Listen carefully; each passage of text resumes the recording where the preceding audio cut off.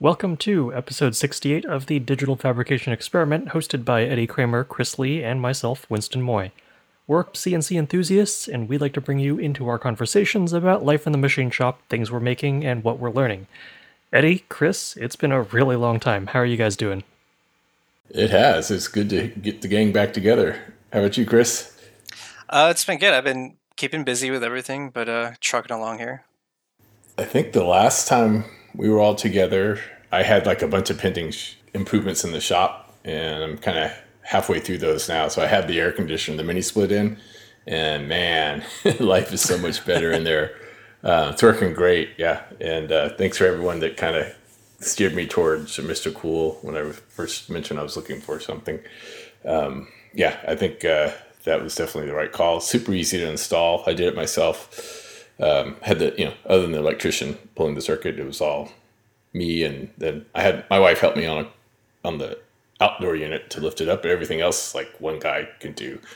It was not much fun drilling through the brick, a 3.5-inch hole through brick. But other than that, it's pretty smooth install. And it's easily keeping up with Texas heat. So no problem. Nothing like the little roll around AC I had, which was basically if you're standing right in front of it, it would give you a nice cool breeze. But the space itself, the shop space, which is, it's a 2-car garage. So what is that, 400 square feet? It just really wasn't keeping it cool.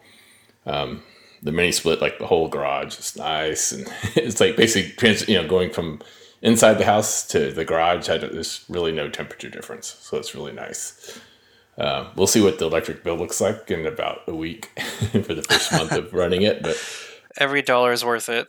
to be honest, I think it's probably going to be less expensive than what I was running in there before, because the other one was running all the time. Like I had to keep it running demand to humidity, and it never reached the goal temperature. So it was basically running 7x24. This thing, kind of reaches the temperature, shuts off, or just runs the fan and, kind of cycles like it's supposed to.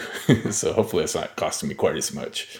So that was the one probably most critical thing I wanted to get in the shop, because I didn't want to go through what I went through last summer. And the only other life improvement is the compressor, which I had ordered. I probably ordered that right after the last podcast, I think. Long lead time, so I'm still got 2 more weeks until it gets here. So my cat piston compressor is actually hanging in there. Other than driving me nuts with the noise, it's working. So I need to go make it 2 more weeks, and then it should be nice, not only cool in there but quiet in there. So can't wait. I mean, just in time, right?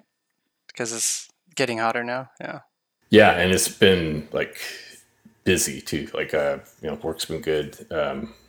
So I'm in there, most of the day.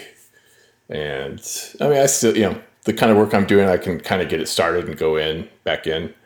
So even when I had the poor AC in there, it wasn't too bad for me, but I don't really like the equipment getting that hot. So, and plus just having the big temperature swings not good for accuracy and stuff like that. So now it's pretty stable. There's a, temperature gradient between the floor and eye level, like you would have in any, any kind of climate controlled environment, except for a CMM lab.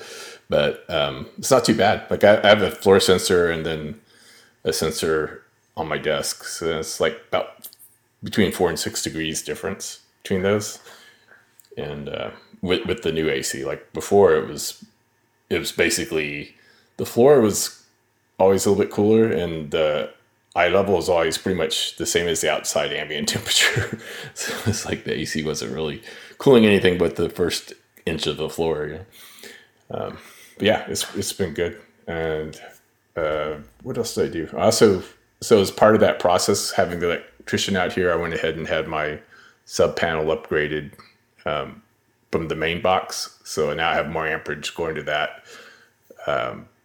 So basically, just in case I ever do get a second machine in there, I'm ready to go on power. As long as it's similar to the Neo and power draw, I should be able to just basically have a breaker added and run the circuit for that pretty quickly.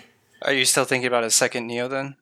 Yeah, I mean, right now that would be the only thing that would kind of make business sense. but it's not, that would be commercial. I have interest in getting a small lathe just more for fun, but I think that maybe both of those are going to have to wait till I get more space, I think. Because I can't really justify a second machine right now. I'm keeping the first one pretty busy, but not to the point where like I've fully utilized it. So I'm getting there. It's just about where I want it to be, actually. How much do you have to pay your wife to get her to park outside? Yeah, we have been negotiating on that. So I mean, that's the other option, is I can always take over that second space. Right now, I could actually fit a second Neo into the existing space I have. I'd have to just give up one of my one of the work areas I have in there. It'd be tight. I could do it, but I think I'd rather just have it in the second bay, have them kind of side by side. I think I'll put that decision off as long as I can. Right, try to get the max out of the machine I have now. It's kind of scary not having redundancy. That's the other thing, right? I do have, basically, if anything happens to my one spindle, my one machine, right, I'm kind of can't keep up with my client's demand. So the CNC machine is one thing I don't have redundancy on. So far, it hasn't been too big a problem. I did buy a new machine. Nothing as interesting as the Neo. So I did finally get a new 3D printer here. I ended up going with the Ender 5 Plus, the big, kind of the large format FDM printer. Yeah, I think I got that. It came in late June. So I've been running it pretty regularly here.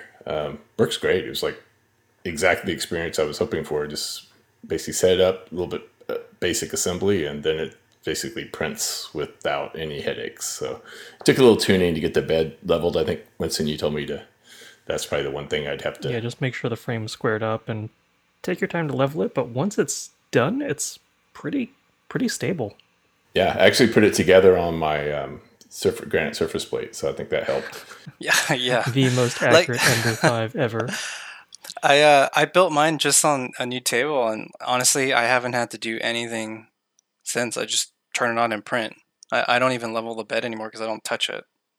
Yeah, the way the Ender 5 Plus and probably the other Enders come, it actually does a pretty good job of self-alignment when you bring all the pre-assembled subcomponents together.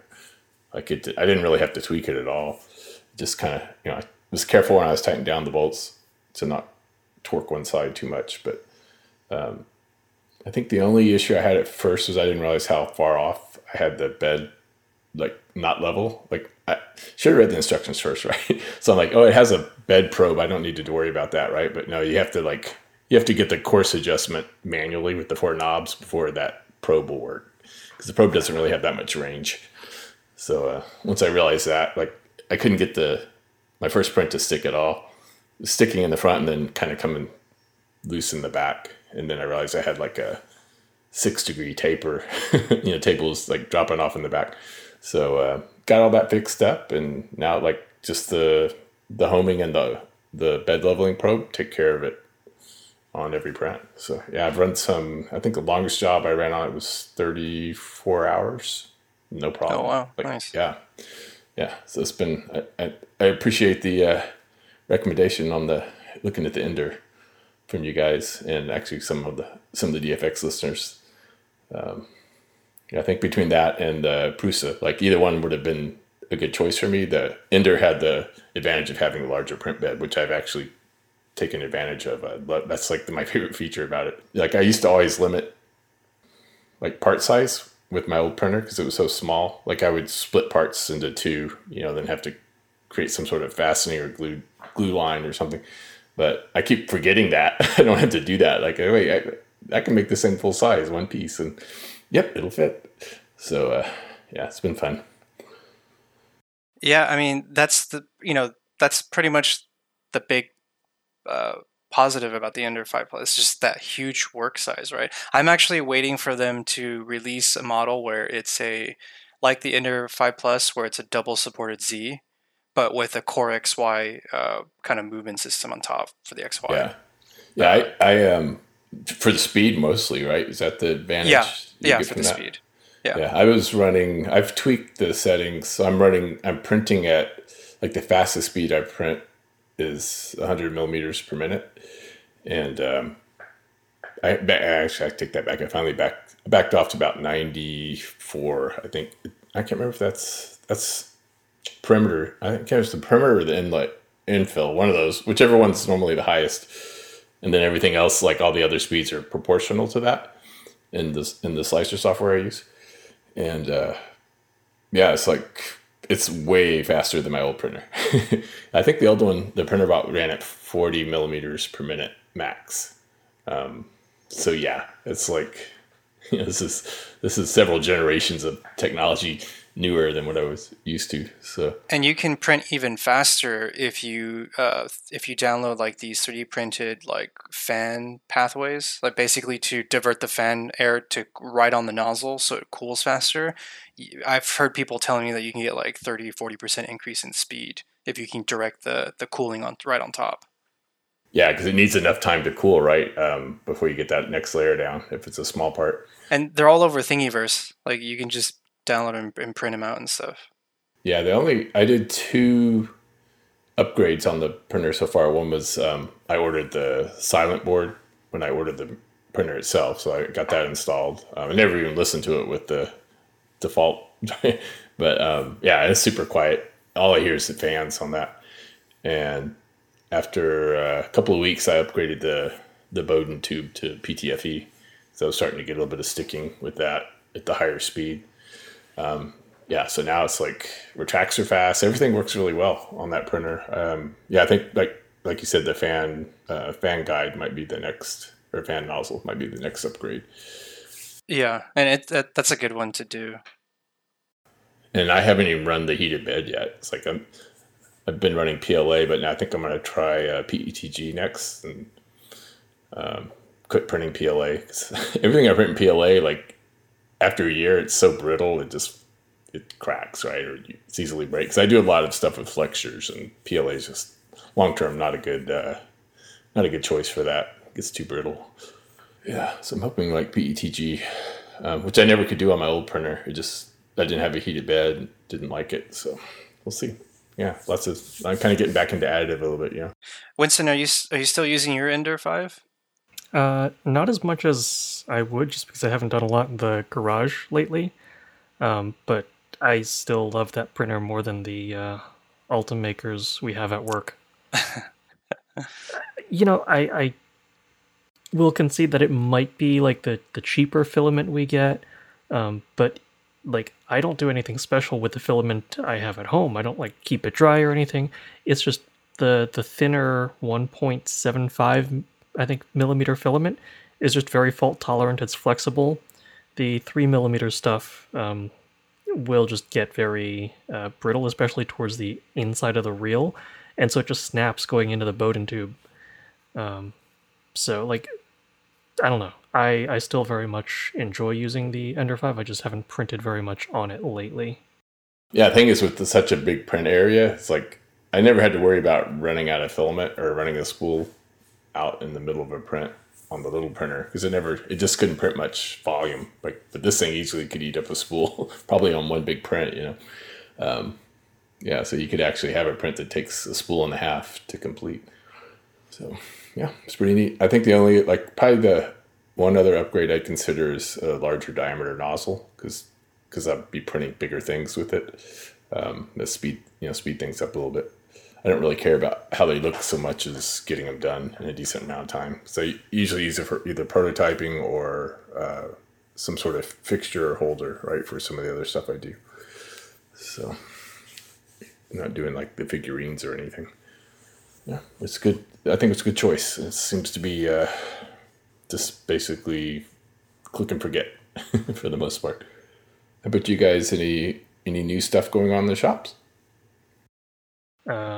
I can't say I've got too much new going on. It's been really busy at work, really busy in life. But I finally revived an old project I had that was kind of for fun, but kind of also for work.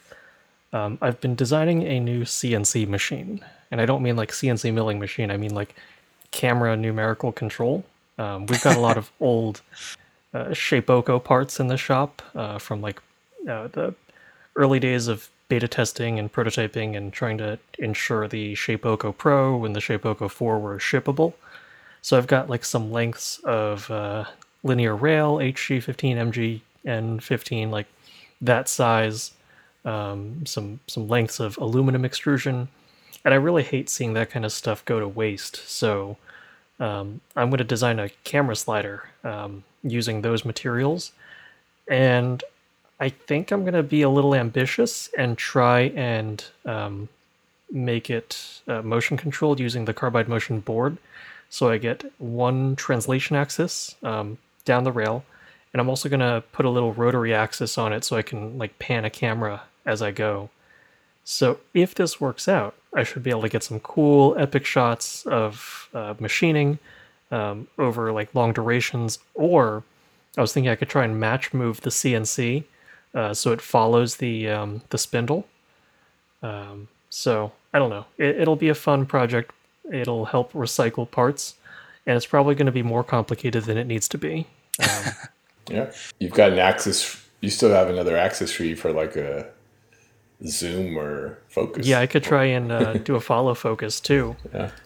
But it's just that I got to do one step at a time. I probably should honestly just take a linear rail, stick it on a Nomad extrusion, and just do it manually for now. Like, enjoy the benefits of having a camera slider before spending weeks making a camera slider that's like computer controlled. But that's not really as fun. Nah. So, yeah, exactly. Yeah, I'd rather you go this route than the hand pushing route. We're not.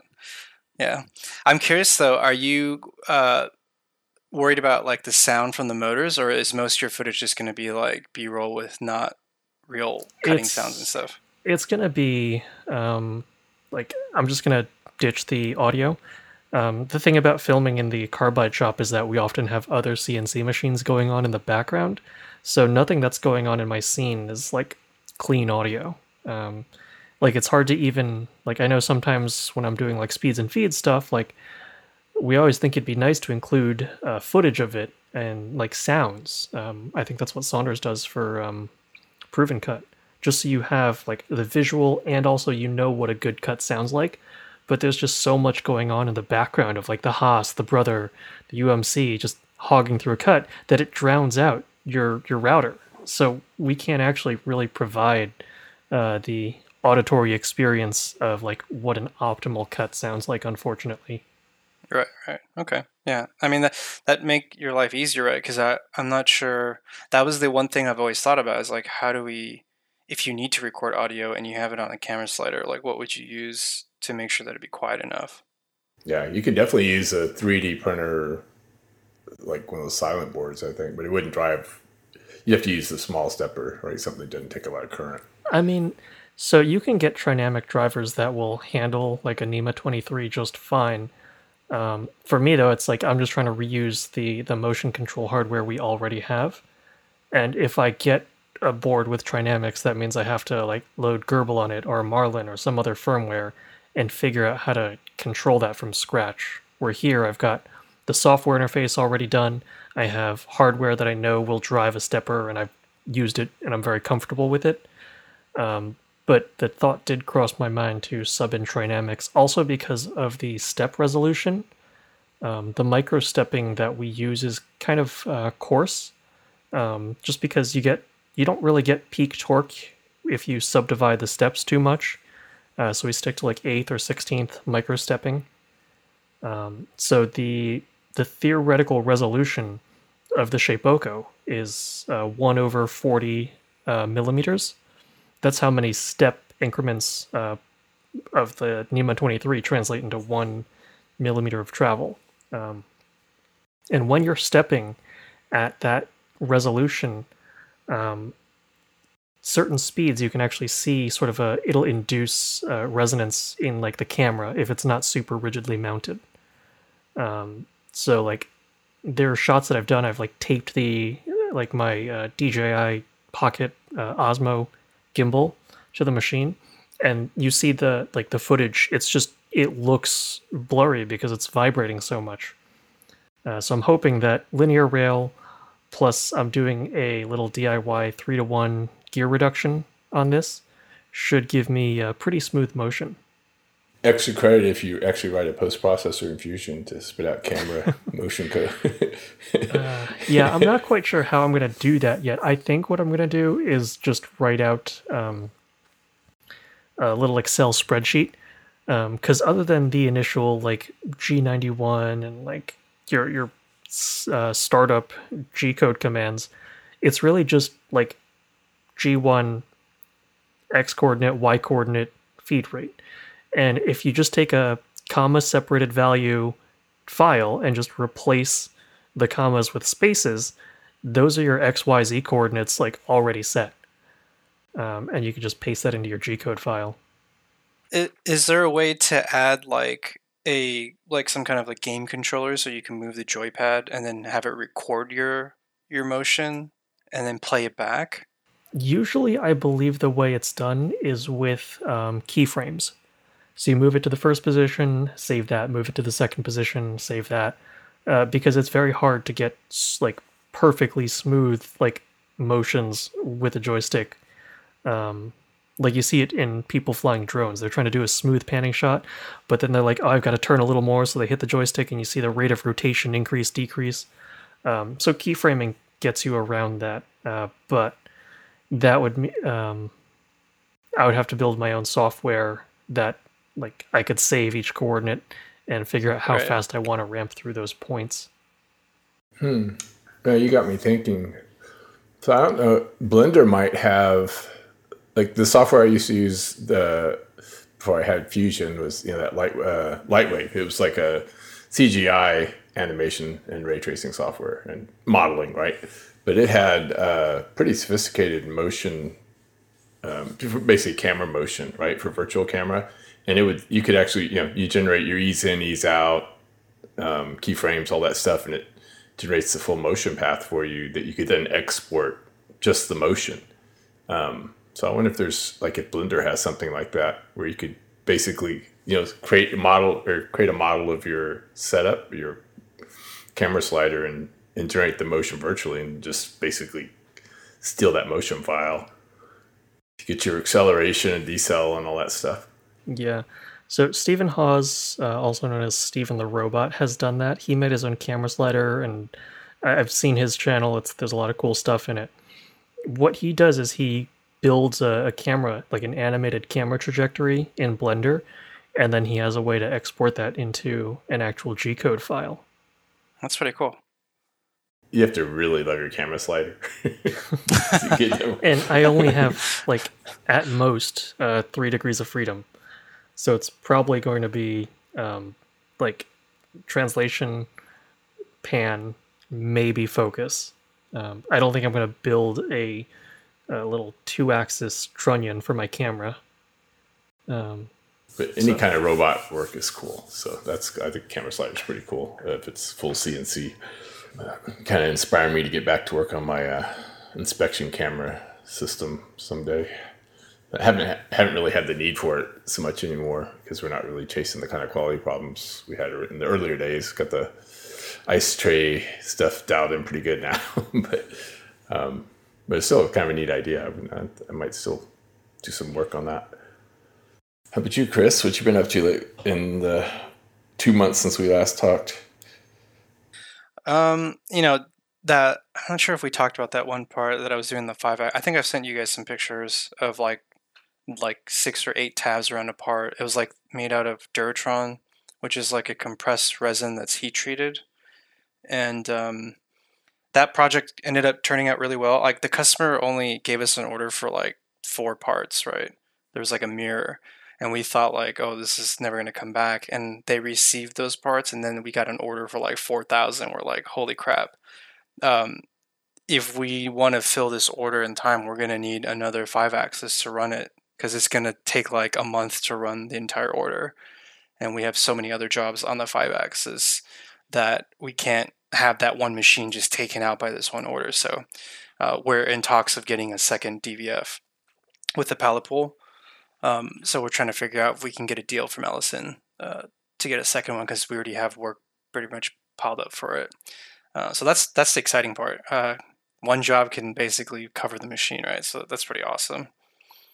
And then I started moving on to this mill turn part that generally isn't very complicated, but on the inside there is a very deep taper, a 7-degree taper. So it starts at like about an inch, and then it goes into 3/8, and it's about 4 inches deep, but it's about 5.5 inches away from the face. So in order to solve this problem, we had to get a 312 diameter boring bar that can go in all the way to finish that 3/8 hole at the back end.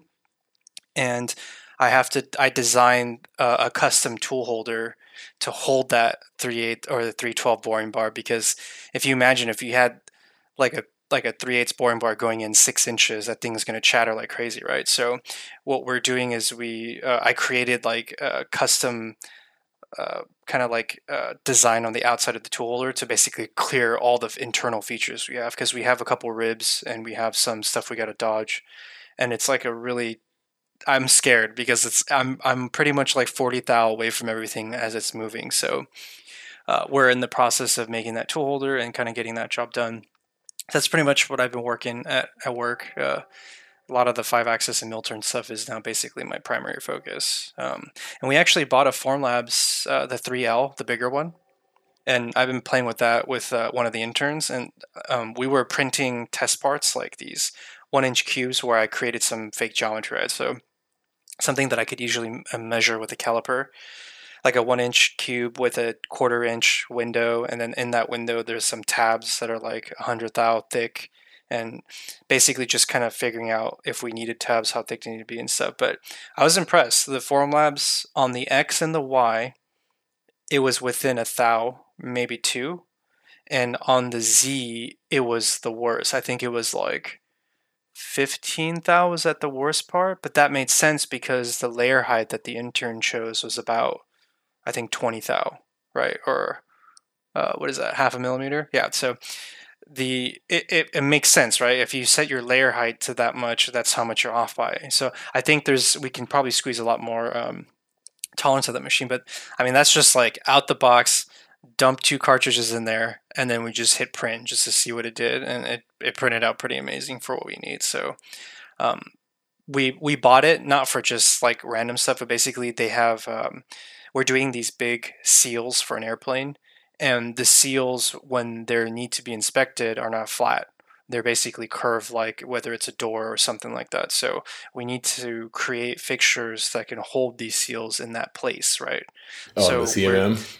yeah, so and to inspect, yeah. So basically, we're creating these like grid locking systems. So like think of like a 9, a 3x3 or 9x9 or something. We're going to create these 6-inch by 6-inch blocks that will have that grid lock to hold the seal in place. So if you think of a seal as going up and down like a roller coaster and holding everything, that's kind of what we bought that thing for. So we don't need it to be super accurate, but 1 thou, 2 thou is plenty. That's more than enough for us. So that's been fun. I mean, that thing was like, it's kind of like I was a little scared because when they asked me which printer to buy, I just pointed them in Formlabs, and I was kind of fingers crossed because I didn't really have any experience with them personally. So I'm glad that everything worked out, because that would have made me look really bad if we bought that really expensive printer and then it ended up not doing what we wanted. But everyone's pretty happy with it, so everything worked out. And that's pretty much like the day job. The motorcycle shop, I'm still working on those foot pegs. I'm training somebody who's new to Fusion. Like, they design the foot peg actually really well. It's just that, when a new designer comes in, they don't think about design for manufacturability. So there's like fillets and chamfers everywhere that you would be physically impossible or like really difficult to hit. So I'm trying to like show them like, hey, we got to relax on some of these like things. Edge brake is one thing, but like to put fillets into chamfers and things like that, like this is like too hard. So what we need to do is the constraint is we need to make 4 foot pegs in an hour to be profitable. So I have a decision to make whether I need to put that on the lathe and have that run 24/7 overnight kind of thing, or if we can use the UMC to our advantage and maybe put like 8 of these foot pegs rotated a certain way around like a circular fixture, and be able to just run like maybe in, I don't know, like a 2 or 3 hour runtime. So the operator can just load it once in a while, and we maybe have two of them. So I'm kind of been going back and forth on trying to make this foot peg, is it better on the lathe, because our spindle speed on Live Tool is only 6,000, and on the UMC it's 15K, right? So I'm not sure how much time I can save versus how easier it can be. Plus, I have to worry about what their schedule's like for each machine. So I'm kind of like trying to figure out the best way to go about where does this part fit in the workflow of like the shop and everything. And they actually we bought two more machines, but they like an older, because we needed something like really easy 3-axis like machines. We don't need anything crazy or new. So we bought two of these Hyundai machines. I forgot to snap pictures actually. I was busy that day, but yeah, they're just a simple FANUC controlled like 3-axis CNC. And because we have, like those jobs that I talked about before, that one with that crazy, like the automated thing that we built into the programming, that runtime is like 20 hours. So that VF4 basically is useless for a day when we run those parts. So we're moving all these super long programs and runtimes onto these like Hyundai machines, and just so we can offload them. And we're using the Haas as more of like the prototyping, figuring stuff out. And once we get that going, and we have more spindles to kind of run on everything. So we got a great deal on the pair. So it was kind of worked out for us. So that's basically all the shop stuff. I mean, nothing too crazy, but enough to keep me busy.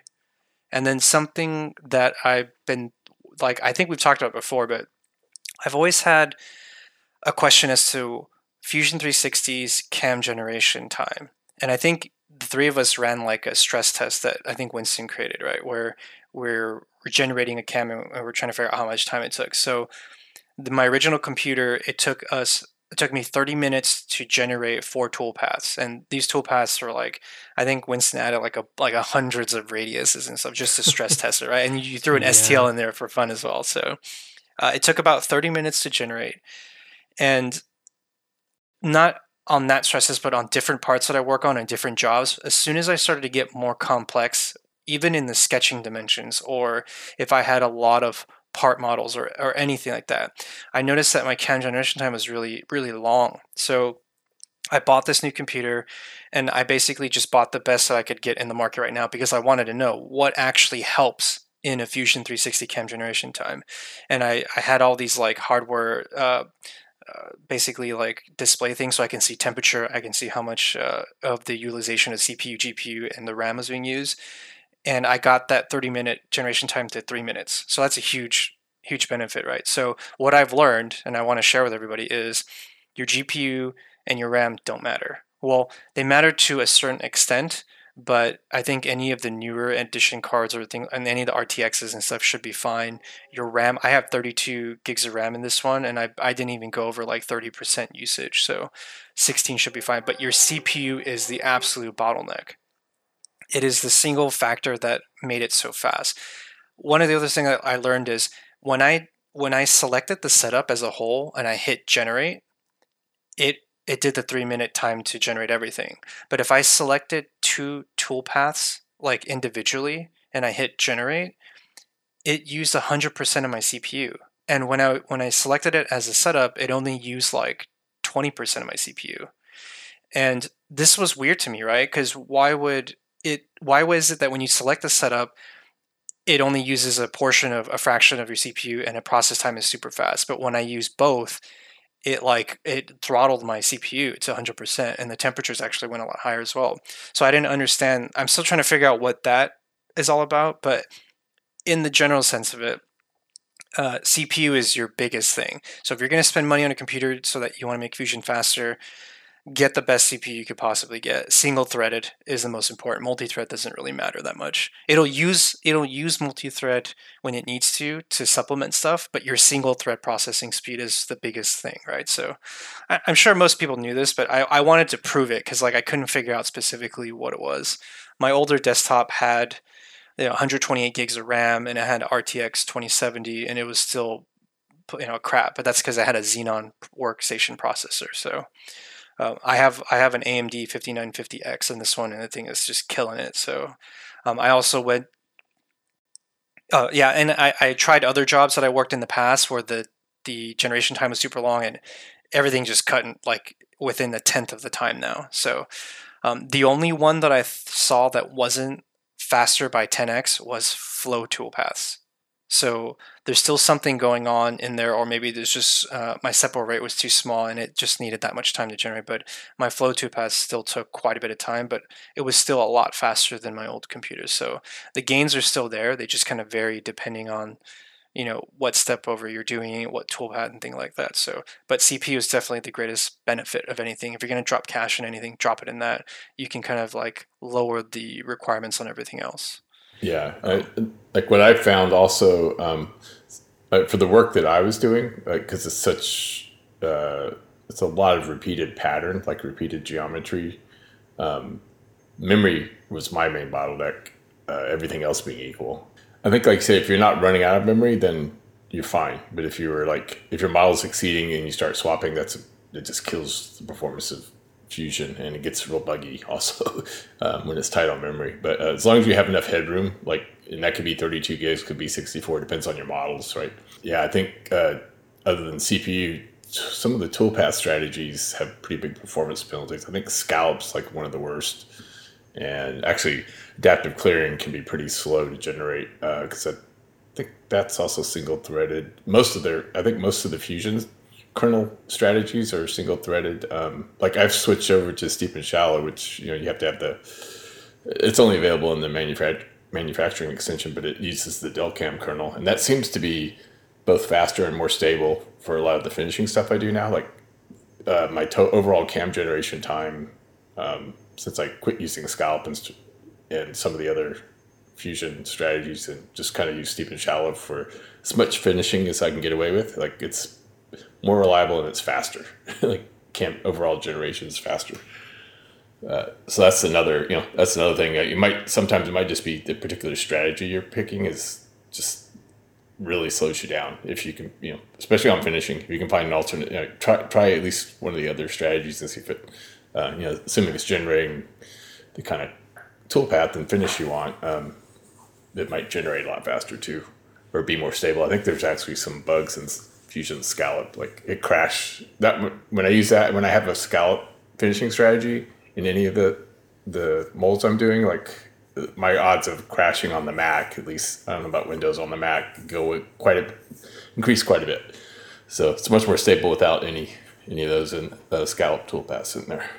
Yeah, no, it's same thing. Like each toolpath kind of had like its own different thing, but no matter what, I saw drastic benefits with this new CPU processor, right? So generally, the more CPU power you got, the better it is. And I haven't overclocked it yet, but that's my next step, as I'm going to be overclocking it. I'm kind of like not happy with store-bought off-the-shelf CPU coolers, like the all-in-ones and AIOs and stuff. So I've been doing some research, and I think I can design my own heatsink and all-inclusive, because I want a more compact version that can run a little bit more flow. So I'm working on that right now, and when I get that done, then I'm going to overclock my machine and rerun that toolpath and see if I can get even more gains off of that. But yeah, if anyone's curious, the machine that I'm running right now is the AMD 5950X. I have an RTX 3090 thanks to Winston. He helped me get that off a Newegg shuffle. And 32 gigs of RAM. So DDR4, 3600 megahertz. So that's the spec. I mean, it's very standard. I think I don't know with if there's the exception of the top of the line graphics card. Yeah, I mean, got lucky on that one. So yeah, thanks again, Winston, for helping me get that.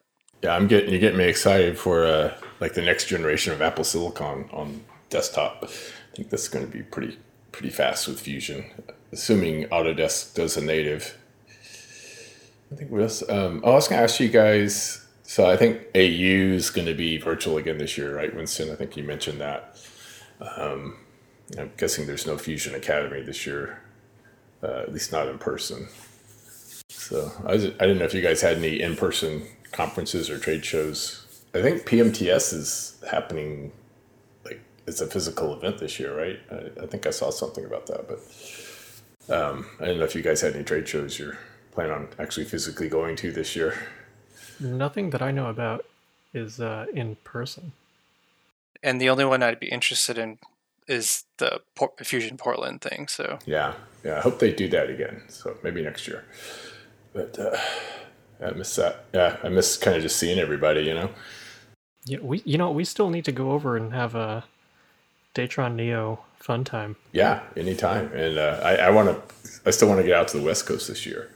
So I actually had plans to go, but that event got pushed off to January. But I don't think I'm going to wait that long. So I might get out there in fall. We'll see. It's just like trying to get some days off. It's kind of tough. Yeah, Not a bad problem to have, have, but spindle time to spare. yeah, I need a robot that can run things while I'm gone. Right? That's actually your machine is what I was thinking about when I was designing this CPU cooler because I'm going to be cutting plexiglass and I want it to be like basically super clear. So I was thinking the Datron would probably be perfect for that. So when we do come over there, I'll probably be making that cooler, on that machine. Yeah, Datron sells some acrylic tools that give you basically clear finish. Yeah. Are you okay cutting copper? I've never tried it, but yeah, I mean, I don't have any objection. Just I don't have any speeds and feeds for it. So Oh, we'll figure that out. Yeah. yeah, Okay. yeah, I think I've got the aluminum tooling should work fine on that single flutes. Yeah, I'll bring a bunch of stuff over. But cool. Yeah, that's if we do come over, that's what I'll be working on. Chris, you should see if you can figure out the kind of the thermal footprint or the layout of the CPU to see if you should optimize flow in certain areas. Because most of the heat in multi-core processors, it's like in the middle, like across. The orientation and the hot spots are not uniform. Yeah, so I've been doing research in that, and for the Ryzen cores, it looks like if you can jet the water down the center and then across the entire surface in a small little like rectangular opening, and then when the water goes down and hits the heatsink, have it spread half to the right, half to the left as it goes over the fins. That's how they make all a majority of their heatsink fin like directions, and they are what are they? They are going left to right across when you're looking at I don't know the direction here, but basically like it crosses over what you're talking about, right? Like the processor and where the chips and stuff are. That's how they make all the Ryzen ones. I think the Intel ones are slightly different. But yeah, I've been studying this. I've been basically looking at all the companies that do make the heatsink and the way that they divert their water flow and stuff like that, and how they make their fins. And there's similarities on every company. Most of them design it very similar. So that tells me that there's a reason why that's being done that way. It's probably that's the best way to do it, right? So I've been kind of like formulating, taking pictures and measurements off of all these companies and putting them together to kind of create like the way I would approach it. You guys have anything interesting coming up next week? Next week, not really. I'm just waiting for for a motherboard to come in because Chris's stupid computer purchase pushed me into starting to build my own new one. Yeah, both of you guys do your Fusion primarily on Windows, right? Yeah, I do. I'm half and half on Mac, but I figured if I had a CPU and a PC that was significantly better, that'd probably push me to sort of have like a dedicated cam machine. And right now, like my Mac can do everything. It's just, especially when I do say like 5-axis stuff on the Pocket NC, it really bogs down. So I've been itching to just, I just need an excuse to buy a new computer or build a new computer. And the fact that my computer won't be able to run Windows 11 is a good enough reason for me. So yeah, my CPU is from 2012.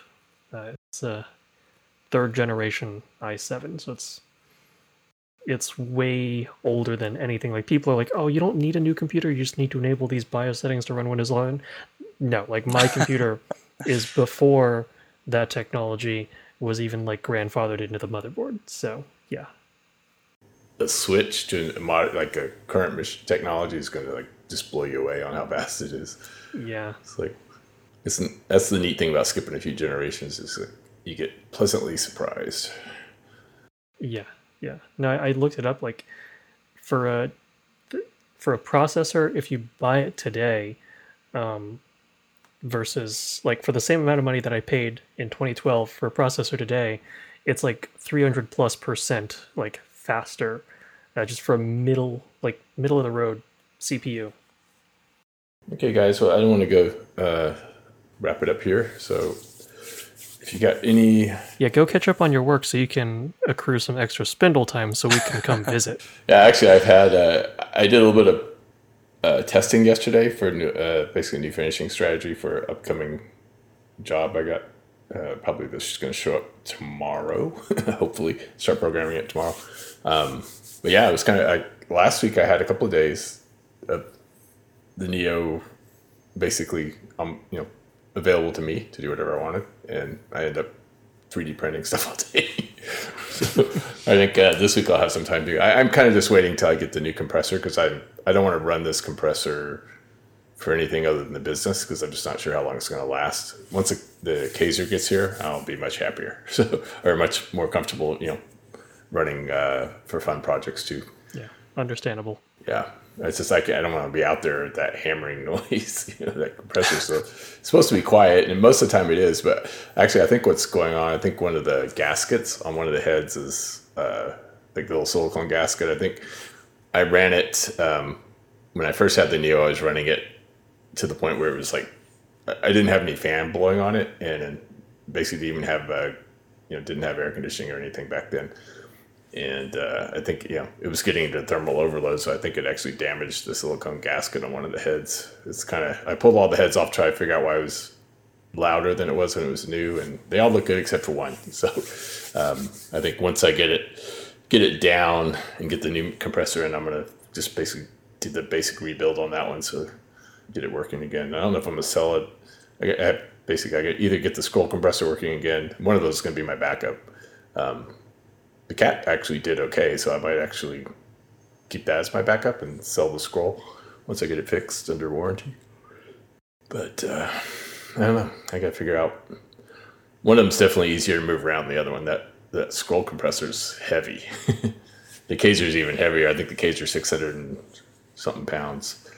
And the scroll's 300 plus, and then the Cat's on wheels, and it's like 120. So it's super easy to move around.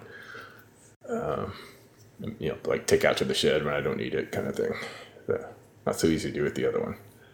That's kind of what I'm waiting on to do fun projects. But hopefully, in August, I'll start actually be doing stuff I can show on Instagram. I haven't posted on Instagram in over a month, mainly just because I've been busy and I've been doing stuff that I can't show. So I think that's going to hopefully improve in August. I'm going to start getting to work on some of my own projects. That's good to me. We got flight credits to use. Yeah, I got a bunch. Okay, guys. Well, I appreciate it. It's good to talk to you guys again. I'm glad everyone's still there. Yep. Still kicking. Good night, guys. Have a good one. Night.